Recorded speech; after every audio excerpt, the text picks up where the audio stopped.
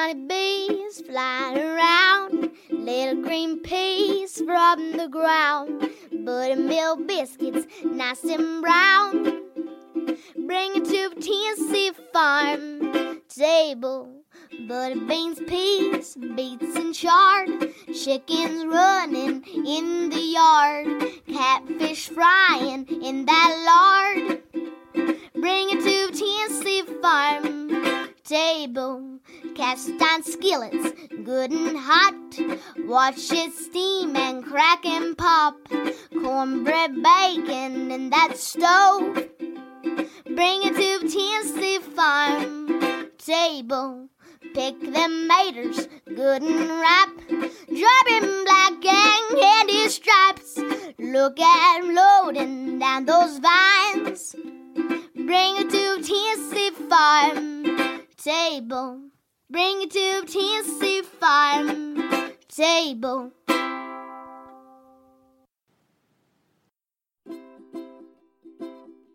Welcome to the Tennessee Farm Table podcast and broadcast, a show that is dedicated to the people of the state of Tennessee who produce, prepare, and preserve food and agriculture, often with that Mountain South Appalachian flair.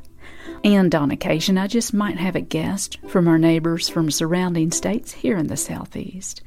This is your hostess and producer, Amy Campbell. The theme song that you just heard was sung and produced by East Tennessee's own Emmy Sunshine. She's from Madisonville, Tennessee. On the show today, we are setting the table with country ham and how through the dry age process and sliced paper thin, it is then called by that generic Italian name, prosciutto. Our guests on the show today are Allan Benton of Madisonville, Tennessee. He shares a story about how he learned what the word prosciutto meant and how he positioned his product to the world of fine dining. Now his prosciutto goes toe-to-toe with some of the most expensive and well-known high-dollar prosciuttos from all over the world. And Allan Benton's dry-aged country hams are produced right down the road in Madisonville, Tennessee. I'll also share with you a delicious recipe for an easy make-ahead appetizer that I came up with, and I named it Smoky Mountain Sushi. It is not made with seafood, but rather country ham and collard greens and black-eyed peas. It is a crowd pleaser using regional ingredients. Thank you so much for your good company here today. I really do appreciate you tuning in. Let's turn now to Allan Benton. Now, Allan does not advertise on this show. I just like to brag on him because he makes Tennessee proud. Let's hear in his own words this classic story where he shares how he was struggling as a business and he figured out what prosciutto was from a trip to the fresh market one day. And with the help of local chefs and restaurants, he started getting his Smoky Mountain country hams recognized and turned his business into the success that it is today. Well, I wanted to ask you about prosciutto.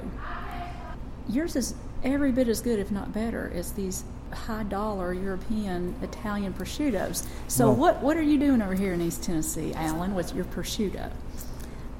Amy, when I first heard of prosciutto, I hadn't been in the country ham business long, and I would get a few native European customers in. Mm-hmm. And I remember the first one that I ever heard. I had some native Spaniards. They lived in Miami. They weren't Cubans, they were Spaniards. Mm-hmm. They came with their family, and their children are still customers of mine 41 years later. They still come here.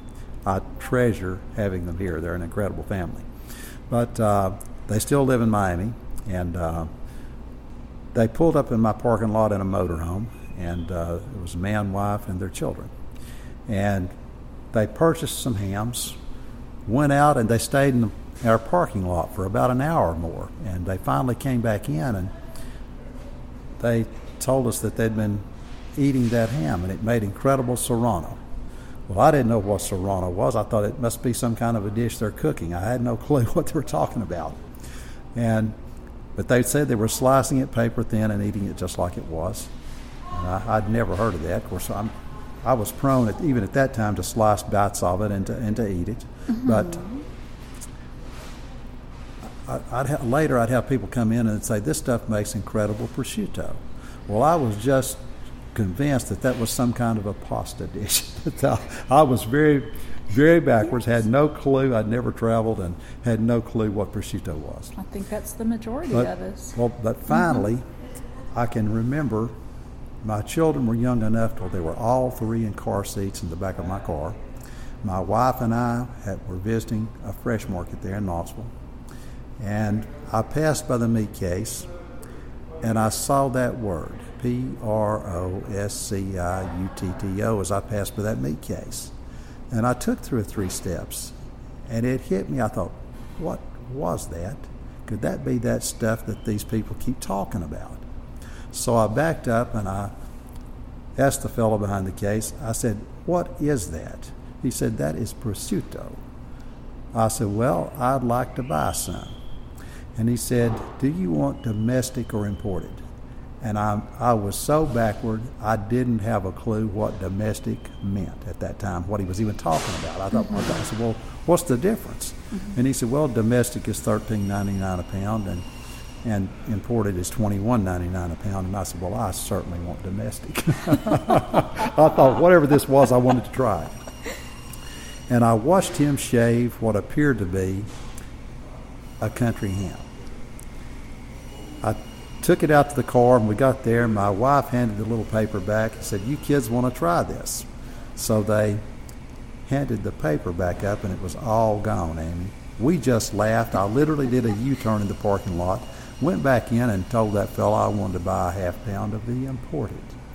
And I bought a half pound. I came out to the car, and I tasted it. I said, I said, my aged ham is better than that. My wife, Sharon, said, what are you talking about? I said, that's nothing but country ham. And I said, I'm telling you, mine is better. I wouldn't let anybody taste it. I came back out to my business. I sliced up a little bit of my 12, or I can't remember, I think it was actually about an 18 or 20 month ham. Took it home, put it side by side, and I tasted it, and I said, mine is better. Well, my wife, Sharon, was a little skeptical, but she tasted both, and she said, yours is better. I still didn't have a clue that I might market that, Amy, but we started using it at my house. I started trying to do a little research. How do you use this prosciutto? What do you do with it?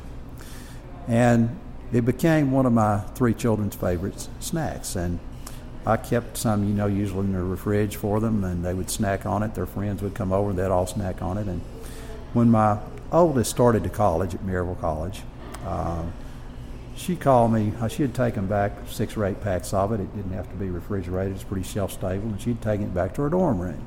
Well, about 2 or 3 days, she calls me. She said, Dad, she said, the kids in my dorm have flipped out over this stuff. She said, you need to be selling it. I said, well, Suzanne, there's no way that people are going to buy that stuff. She kept on, and she made me promise that I would try to slice one up and sell it.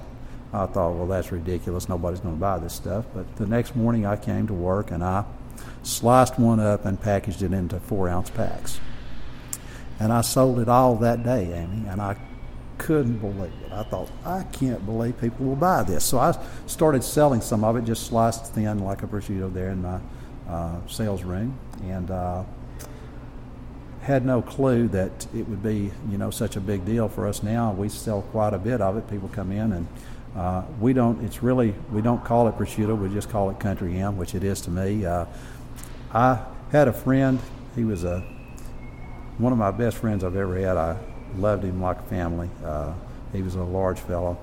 His name was Eddie Griffith, and such an incredible fellow. And he was sitting on my bench in his bibbed overalls, and I talked about this to somebody that came in from some other part of the country. They were all enthralled about it. He looked at me and said, talk like you know all about that stuff. He said, I know how you were raised. He said, you never ate that in your life. I said, well, now, Eddie, you're wrong. I said, I've eaten that since I was a little boy. He said, psh. I said, well, I did. I said, we just didn't call it prosciutto. We called it ham meat. And my grandparents, we'd go out to the old smokehouse with a knife and shave a little off and get that, and they would give us a treat of that cured pork like that from time to time. And I'm lucky that the rest of the world has discovered. For a long time, I fought a battle trying to get our name out there because people felt like if you wanted quality dry cured ham, it had to be imported. And Amy, it was a battle. In fact, one of my customers in Philadelphia is called DeBruno Brothers. The buyer there, I ran into him in Oxford, Mississippi, and he said, I want to buy this to sell through my case. And bought some stuff. Well, about 3 or 4 weeks goes by, and he called me and he said, I had to learn how to sell this stuff. I said, what do you mean? He said, well, people would come in and ask for prosciutto, and I'd say, I got something I want you to try, this great ham from Tennessee. And he said they just turned their nose up. No, I want imported. And he said he finally thought, what am I going to do to get them broken from this habit? And he said they'd come in, and he'd say, I have something I want you to try. And he'd shave some up and let them try it. And they'd say, oh my, what is that? He said only then would I tell them that it was a product from Tennessee. And I still do business with them to this day. Another place there in Philadelphia that's a good customer of ours is called Julius Silver. We sell them a lot of stuff today. They're a distributor there in Philadelphia, do a good job for us.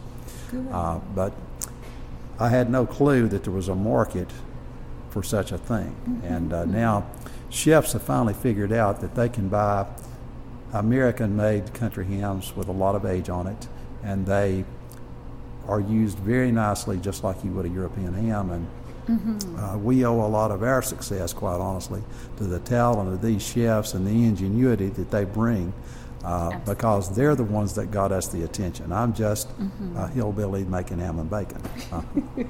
Amy, all I'm doing is what all of us here in this part of the country were doing in the backyard, and I'm certainly doing it no better than my grandparents or most of their neighbors did it. And I'm so thankful that our home state has sort of adopted us. For a long time, we were much better known in places like New York or New Orleans or Napa Valley. Yes. And in the last 5 or 6 years, it seems like our home state has sort of adopted our products too. And I couldn't be prouder, because if people in Tennessee say this is good, they know what it's supposed to be like, then that's the ultimate compliment for us, for sure. It absolutely is. And you're probably the most self-effacing person. You don't toot your own horn, but it's part of your charm, Allan, that you're not conceited, and it's really a pleasure to just know you and talk with you and see what you're doing. And Amy, I'm humble for a reason. What I'm doing, I just read that the founder of Chick-fil-A died, and he was being interviewed a couple of years ago, and they talked to him about what he had done and what he created. And he smiled and looked at him, and he said, look, what I do is not hard. He said, it's easy. If it weren't, he says he couldn't have done it. That's the way I look at what I'm doing. I'm doing this no better than most of my fellow neighbors in this area have done. And I'm very fortunate. Like I said, I owe a debt of gratitude to every chef in the country that's used our products. It all started with Blackberry Farm, our neighbor nearby. I couldn't repay the chef who came there named John Fleer. If I tried, I couldn't repay Sam Bell and his family. If I tried, I owe them a debt of gratitude that's mighty big. He opened my eyes as to ways that my products could be used. In fact, I remember the first time they invited me up to have a meal at Blackberry Farm to show me what they were doing with the product. And I can truthfully tell you this, I shouldn't tell it, but I will. It was fall of the year, and I sometimes don't eat or eat very little. I just work right on it. We were really busy, and I was looking forward to that dinner. I went up, and they brought out a large shrimp wrapped in my prosciutto. Yum. And I looked at it, and I thought that was the main course. And I thought, oh my, I wished I'd stopped and had a hamburger on the way up. I'm going to starve. That's a true story. That's funny. It's a true story. But after about 7 courses and all that they had, it literally, that one meal, I would have to tell you, pretty much changed my world. I was on my way to becoming a foodie without really knowing it. It changed the way that I thought about food and that I looked at food. And quite honestly, after eating that kind of cuisine, it was hard to go back to being my old self without thinking about it, because it's pretty exceptional. I bet. Absolutely. Well, you are listening to the Tennessee Farm Table, and you've been listening to Allan Benton of Madisonville, Tennessee. He owns Benton's Smoky Mountain Country Hams, and he shared with us the story about how he figured out that his dry-aged country hams, sliced paper-thin into prosciutto, could compete on a world stage in the arena of fine dining. His prosciutto competes with the most expensive and well-known European prosciuttos, and this is just another story of how Tennessee food makers make Tennessee proud. Links to Benton's Smoky Mountain Country Hams, my upcoming recipe segment, and all of my guests with pictures are always on my website at TennesseeFarmTable.com. And I'd like to share with you this easy appetizer recipe that I developed and named Smoky Mountain Sushi, an anytime appetizer with an Appalachian Smoky Mountain flair. Now, this is not made with any kind of seafood, but rather dry-aged and thin-sliced country ham or prosciutto, along with sautéed collard greens and black-eyed peas. For this recipe, this yields approximately 20 rolls. Here are your ingredients. 1 bunch of fresh collard greens. You want the whole ones, not chopped up. 10 slices of prosciutto, which you can really find anywhere, but of course I like to use Allan Benton's. And black-eyed peas, either canned or cooked, and I prefer to cook mine so I can control the salt content, and all that depends on how much time you've got to devote to this. And here are the directions. You want to triple wash the collard greens to remove all the sand, and shake those out and set them aside on a dry towel. Don't worry about getting all the water off. That's really not something that matters very much. And lay out all your ingredients on a work area or a large cutting board, and look at each slice of prosciutto and cut it across the widest part so you end up with 2 half-moon sheets per piece of prosciutto. Each slice of prosciutto will yield 2 rolls. Place 1 cup of prepared black-eyed peas out on your work area, and in the meantime heat 1 teaspoon of olive oil in a small sauté pan, and quickly take your collard greens and with a paring knife take the veins out of the leaves. Then chop your collard greens into little pieces and quickly sauté the collard greens in hot oil, but don't overcook them. You only need to sauté them maybe a couple of minutes on medium-high heat and remove them so they don't lose that beautiful vibrant green color. Here's how you assemble these. On each 1/2 slice of prosciutto, place about a teaspoon of black-eyed peas and then a teaspoon of collard greens. Fold up the ends of the prosciutto to keep the stuffing contained and roll up like you would a little egg roll. Place the seam side down so they don't unroll and put them on a pretty dish and serve. These can be made well ahead of time, like the day before, and they're the kind of thing that you don't have to heat when you arrive at your destination. You just serve them room temperature, and they're not real finicky. If you'd like to view a video online of me demonstrating this recipe on WBIR Channel 10, I've included a link to this in the podcast notes at TennesseeFarmTable.com, and also I've placed the actual recipe there if you want to print it. So good luck and enjoy.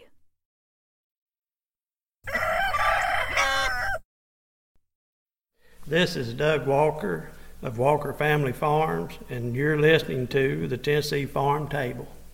And Doug, where's that Walker Family Farms located? It's located in Mount Vernon, Tennessee. Good deal. Well, how about Miss Janie? Can you say too? This is Janie Walker. I'm the farmer's wife of Walker Family Farm, and we set up at Tellico Plains Farmers Market Saturdays and Wednesdays, April through October. Then you're listening to the Tennessee Farm Table.